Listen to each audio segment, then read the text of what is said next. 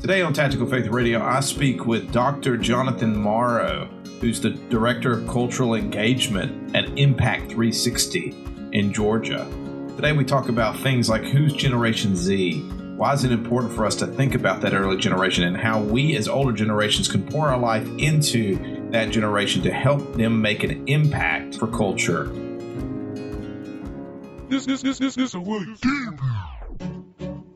Let's be honest, talking about our faith, it can get hard sometimes. Really believing God. Who was Jesus for real? Sometimes we get caught up in the world, religion, but now the world will have to get caught up in us. We're here to talk about it. We're here to talk about our real faith. We're here to talk about the real God. For unapologetic apologetics everywhere, welcome to Tactical Faith Radio. Welcome to Tactical Faith Radio. This is Matt Burford. I have my pleasure, and I always say it's my pleasure because I'm not going to have very many people on my podcast that I don't like. That's just not how I roll. This particular gentleman is somebody that I met a couple of years ago. He is I looked on Facebook, and there's so many things that you are, but in context of what we're doing our podcast, you're the Director of Cultural Engagement and Immersion at Impact 360. You're the founder of Jonathan Morrow Media. You have countless books. You led a study with Barna to look at Generation Z. Jonathan Morrow, actually, you also got your doctorate at Biola under some pretty heavyweights that are there. Hey, thanks, Jonathan, for coming on board. Hey, Matt, it's always good to talk to you, and I'm really glad to hear that you actually like having me on as a guest. So that's always an encouraging way to start. Well, we're going to call you Jonathan, but you are Dr. Morrow, and you actually told me before we started recording that I could call you whatever I wanted, but you did earn that doctorate, and you actually got it studying underneath Dr. Moreland, right? Yeah, J.P. Moreland, Gary DeWeese, and all the great team there and faculty out at Talbot School of Theology at Biola University, which was a great experience. Oh, that's a pretty big heavyweight thing. Let me get right into it. Tell me a little bit about Impact 360 for those who are going to be listening, especially here in the state of Alabama. What is Impact 360? What is the Impact 360 Institute, and what is its main goal? Yeah, that's a great question. So Impact 360 Institute, we exist to cultivate leaders who follow Jesus. And what does that mean? It means we get to work with students in the high school age or that 14 to 20, 22 range. And so we have summer worldview apologetics and leadership experiences for high school students. I'm the director of all those summer experiences. So we have Propel, which is a 1 week. We have Immersion, which is a 2 week. And there are different kind of experiences that help students own their faith and follow Jesus in different ways. Really exciting stuff. And then we also have a 9-month gap year called our Impact 360 Fellows, in which students from around the country and literally around the world will come here and spend 9 months with us and learn really what they believe, why they believe it, who God's called them to be, how to prepare for that next season of influence and launching into the rest of their college years. And so that's kind of what we do at Impact 360. We talk about culture. We try to equip Christians in lots of different ways, but we really dial in on the next generation. People can find out more about us at impact360.org. And the great news is we're just next door to you there in Alabama, and we're about an hour southwest of the Atlanta airport near Columbus. If your listeners want to find us, we have a wonderful, beautiful 60-acre campus here where all of our students get to be for those, whether that's summer experiences or 9-month gap year. So it's a blast. I get to work with a lot of students and help them own their faith, which is what makes me happiest, and that's who God's called me to be. In fact, my mom and dad at this very moment are at Callaway Gardens. That's their favorite place on the planet to go. They did their honeymoon there 40-something years ago. It's a beautiful setting. It's the rolling hills of that part of Georgia. It's just awesome. Hey, every generation, it doesn't matter, always looks like the generation before them and says, what's wrong with them? Right, I'm assuming this has happened since we've left Eden. Tell me about Generation Z. Tell me about the Barna emphasis.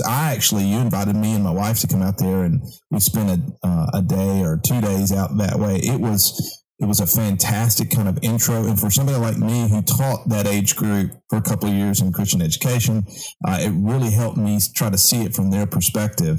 Tell me a little bit about the Generation Z study with Barna, and also give me at least 2 positive things about the new generation and 2 things that we think we need to work on. Okay, great. All right. So lots of good stuff in there. So obviously we work with students, and there's always a next generation coming. And so here at Impact 360, we wanted to do a national study. We knew what the questions and doubts and insecurities that we see on a regular basis are, but we wanted to work with the Barna Group. And so we commissioned a nationwide study.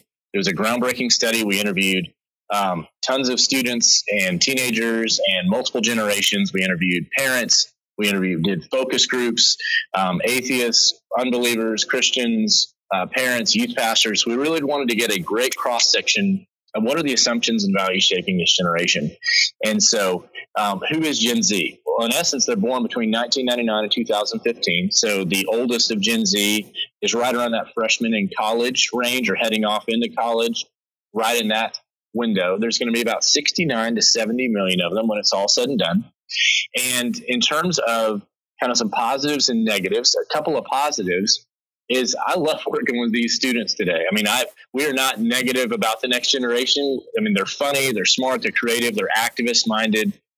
They're also going to be the most racially and ethnically diverse generation in American history. That's a real significant opportunity there. And so there are a lot of positives around Gen Z. They're innovative. In some ways, they're more pragmatic than millennials and their millennial counterparts. Millennials are more idealistic. Gen Z will be more pragmatic. On the flip side of that, one of the questions that David Kinnaman, the president of the Barna Group, and myself were talking about one day as we began to kind of frame this study and how to develop even the questions that would go in it and examine the data, he said, is it possible that many churches are preparing young Christians to face a world that no longer exists? And I thought that was such a great way to put that, because there's a world that is, and there's a world that we wish it was, and they're not the same world. And as parents and as teachers and as people in the church, are we preparing students for the real world? And so when we looked at this study, some of the things we got weren't as encouraging. For example, one of the reasons we wanted to work with the Barna Group is they've been tracking this idea of a biblical worldview in every generation. And when you look at that, it continues to decline in each generation. Boomers were about 10% had a biblical worldview, Gen X about 7%, millennials about 6%, and then Gen Z 4%. And so I think what that does for us is it removes any illusion that we don't inhabit a post-Christian culture. And so in many ways, that's a great opportunity, but it also presents many challenges because students today don't speak Bible. They don't know their Bibles. They don't even have many categories for church or Christianity as much. And so they're not so much reacting against something as, hey, what is this thing you're talking about called Christianity? And so that's part of what it means to be in this generation. Another piece of that would be that atheism is on the rise in this next generation. Teens 13 to 18 years old are twice as likely as adults to say they're atheist. And the reason why that's significant is gone are a lot of the social kind of pressures. Hey, well, I guess if I'm going to identify as something, I'll identify as a Christian. They're not really doing that anymore. They're either identifying as religiously like a nun or agnostic or an atheist in that regard. And so those are things that aren't as exciting and helpful about the next generation in terms of what they're facing. And we could also talk about others about technology and sexuality and all that kind of stuff. But it's definitely an opportunity for us to equip them. But we love Gen Z. We love working with them. So, those are just a couple highlights since that's all you asked me for. Well, they're so much fun. Like, at least the small group that I got. In fact, one of my students that I taught actually went to Impact last year, and he loved it. But I think they're a fun group. And in fact, I see a lot of hope. So I'm a parent of two Gen Zs. I've taught Gen Z. I keep telling everybody, listen, they have a lot of potential. I'm willing to pour my life into that group. I have one student that I taught last year that's at West Point. I have students that are at Auburn, some students in Alabama and Troy, and they're all making impact in their own way. Let me at least pick your brain on an issue in regards to how are you teaching them to reach other people, especially in the area of evangelism? Do you do any training on how to do evangelistic efforts from their age group? Yes, that's a great question. One of the things that we do, especially also in Propel as well as our other experiences, is we teach them how to share the gospel and have a gospel conversation. Most students, it's interesting, don't know how to actually have a gospel conversation with somebody. You know, how would you begin to have a relationship with Jesus? And there's some different reasons for that. And I'll talk a little bit about what we do. But, you know, in the Gen Z study, one of the things that we found is that 58% of teens agree with the statement that many religions can lead to eternal life, and there is no one true religion. So operating in the background right now in our culture is the assumption that something is just true for you and not for me, or you do you, or follow your heart, or how you feel determines what's real, or be a basically good person. And if all of those things are true, in fact, the Barna Group just released a different study on millennials and evangelism, and almost 50% of millennials in that study said that it was actually wrong to try to change somebody else's mind in evangelism. So the trend is not encouraging in the sense of motivators, because if you don't think something's actually true and real, then you're not going to risk having an awkward conversation with someone, whether it's a friend or a peer or a parent or a family member or anyone else, if it doesn't ultimately matter at the end of the day. So the way that we get at it is we want to really connect the idea of, is Christianity true? Is it real? Not just true for you, but true for everyone.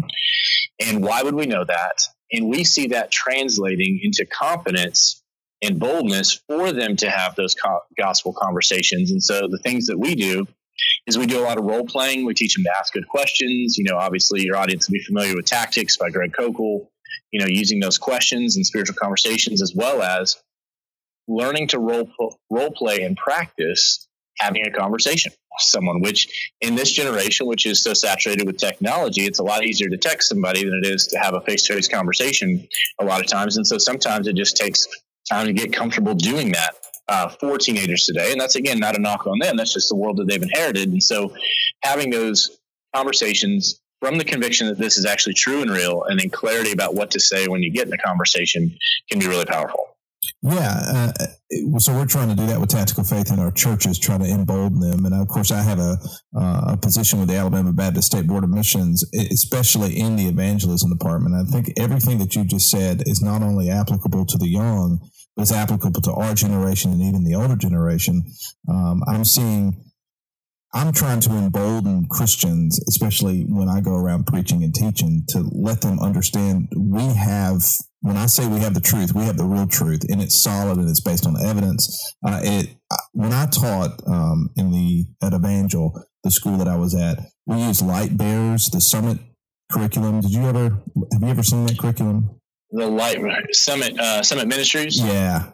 I think that was an older version, one that was like, it was kind of a younger, it was great. Yeah. I'm for all that. Well, you talked about worldview. They all said, one of the things I taught my students is there's 4 basic elements to all worldview. Robbie talks about it. It's origin, meaning, morality, and destiny. Of course, there's a 5th one about where do you get your authority. When you allow and give Christians kind of a simple, basic approach to evangelism, and at least you get them emboldened on the truths of our faith, evangelism will naturally occur. I mean, you're going to talk about the things that you love, right? I mean, I'm here in Alabama. You're not going to go very far before somebody starts talking about sports, especially about football. It's a natural thing that we want to talk to other people about. The problem about football is it has economic significance in our state, but it doesn't really have powerful lifestyle significance here. When we're talking about the Christian faith, and we're talking about something that's substantive and something that has real impact and has lasting impact. And we're not just talking about a personal faith here. We're talking about a worldview that answers fundamental questions that all reasonable people ask. What I like about Gen Z is that they seem to be open to that, and they seem to be carrying with them a millennial idea of the importance of community, the importance of what it means to be at least going after the ideals of virtue and having a good character and those things. So if anybody's listening, I think if you have a Gen Z, you really need to look at Impact 360 as something to send your children to. And we've brought Jonathan over before to talk at church, and he does stuff here in the state of Alabama. Please go right now to their website and see all the things that they're doing. Hey, let me ask you a question specifically about apologetics, and then we'll wrap this whole thing up. What changes have you seen in apologetics over the last, let's just say 15 years? You're my age. Do you think there's been a lot of change in the apologetic kind of practice? Where do you see it going? Where is it presently? Yeah, that's great. Go ahead. No, I'm just talking specifically about the movement itself. Yeah, no, that's a great question. I think what you're seeing is, and what's encouraging about it, is you're seeing an expansion of a lot more people becoming aware of the ideas of apologetics over the last 15 years or so. Up until then, you kind of had some real significant people in that movement who, your William Lane Craigs, your Ravi Zacharias, Norman Geisler, Josh McDowell. You had some of these kind of awesome, apologists. But then what you began to see was some of the intellectual ideas and stuff filter down from what was happening in philosophy and all the great work that was going on there start filtering down into a lot more translators. And so one of the trends that I've seen over the last 15 years, which has been encouraging, is one, you see more people caring about it. Now, honestly, not as many as should, because I think apologetics is such a great part of discipleship. It's not the only thing we do in discipleship by any means, but it shouldn't be seen as something that's over there for those kind of people who do that sort of thing.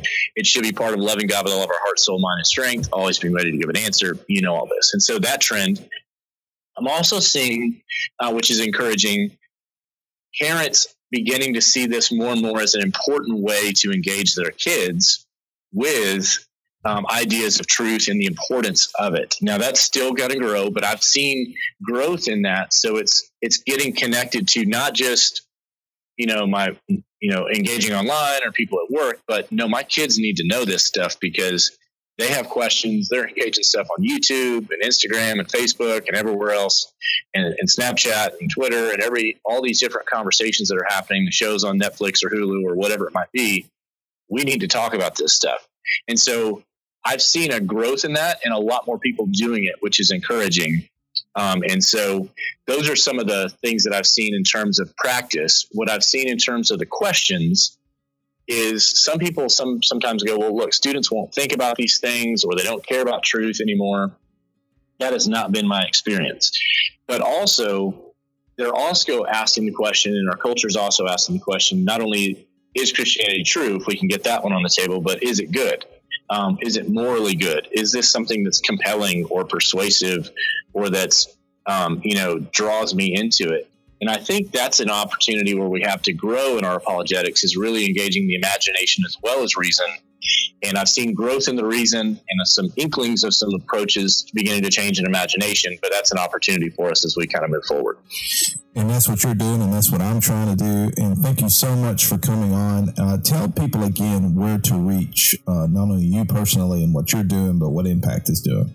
Yeah, great. So my website is just jonathanmorrow.org, and then I work for Impact 360. You can find out about all of our experiences and how we can be an ally for you and your teenagers and high school and college students at impact360.org. And lastly, if you have questions around Gen Z, we have a free resource for you called genzlab.com, and you can find out more about our study and with the Barna Group and some ways to begin to apply that material. So there's just ways to find me online. Well, Dr. Morrow, thank you so much for coming on, and we plan to have you on in a few months. That sounds great. Thanks for having me on. It's great to talk as always.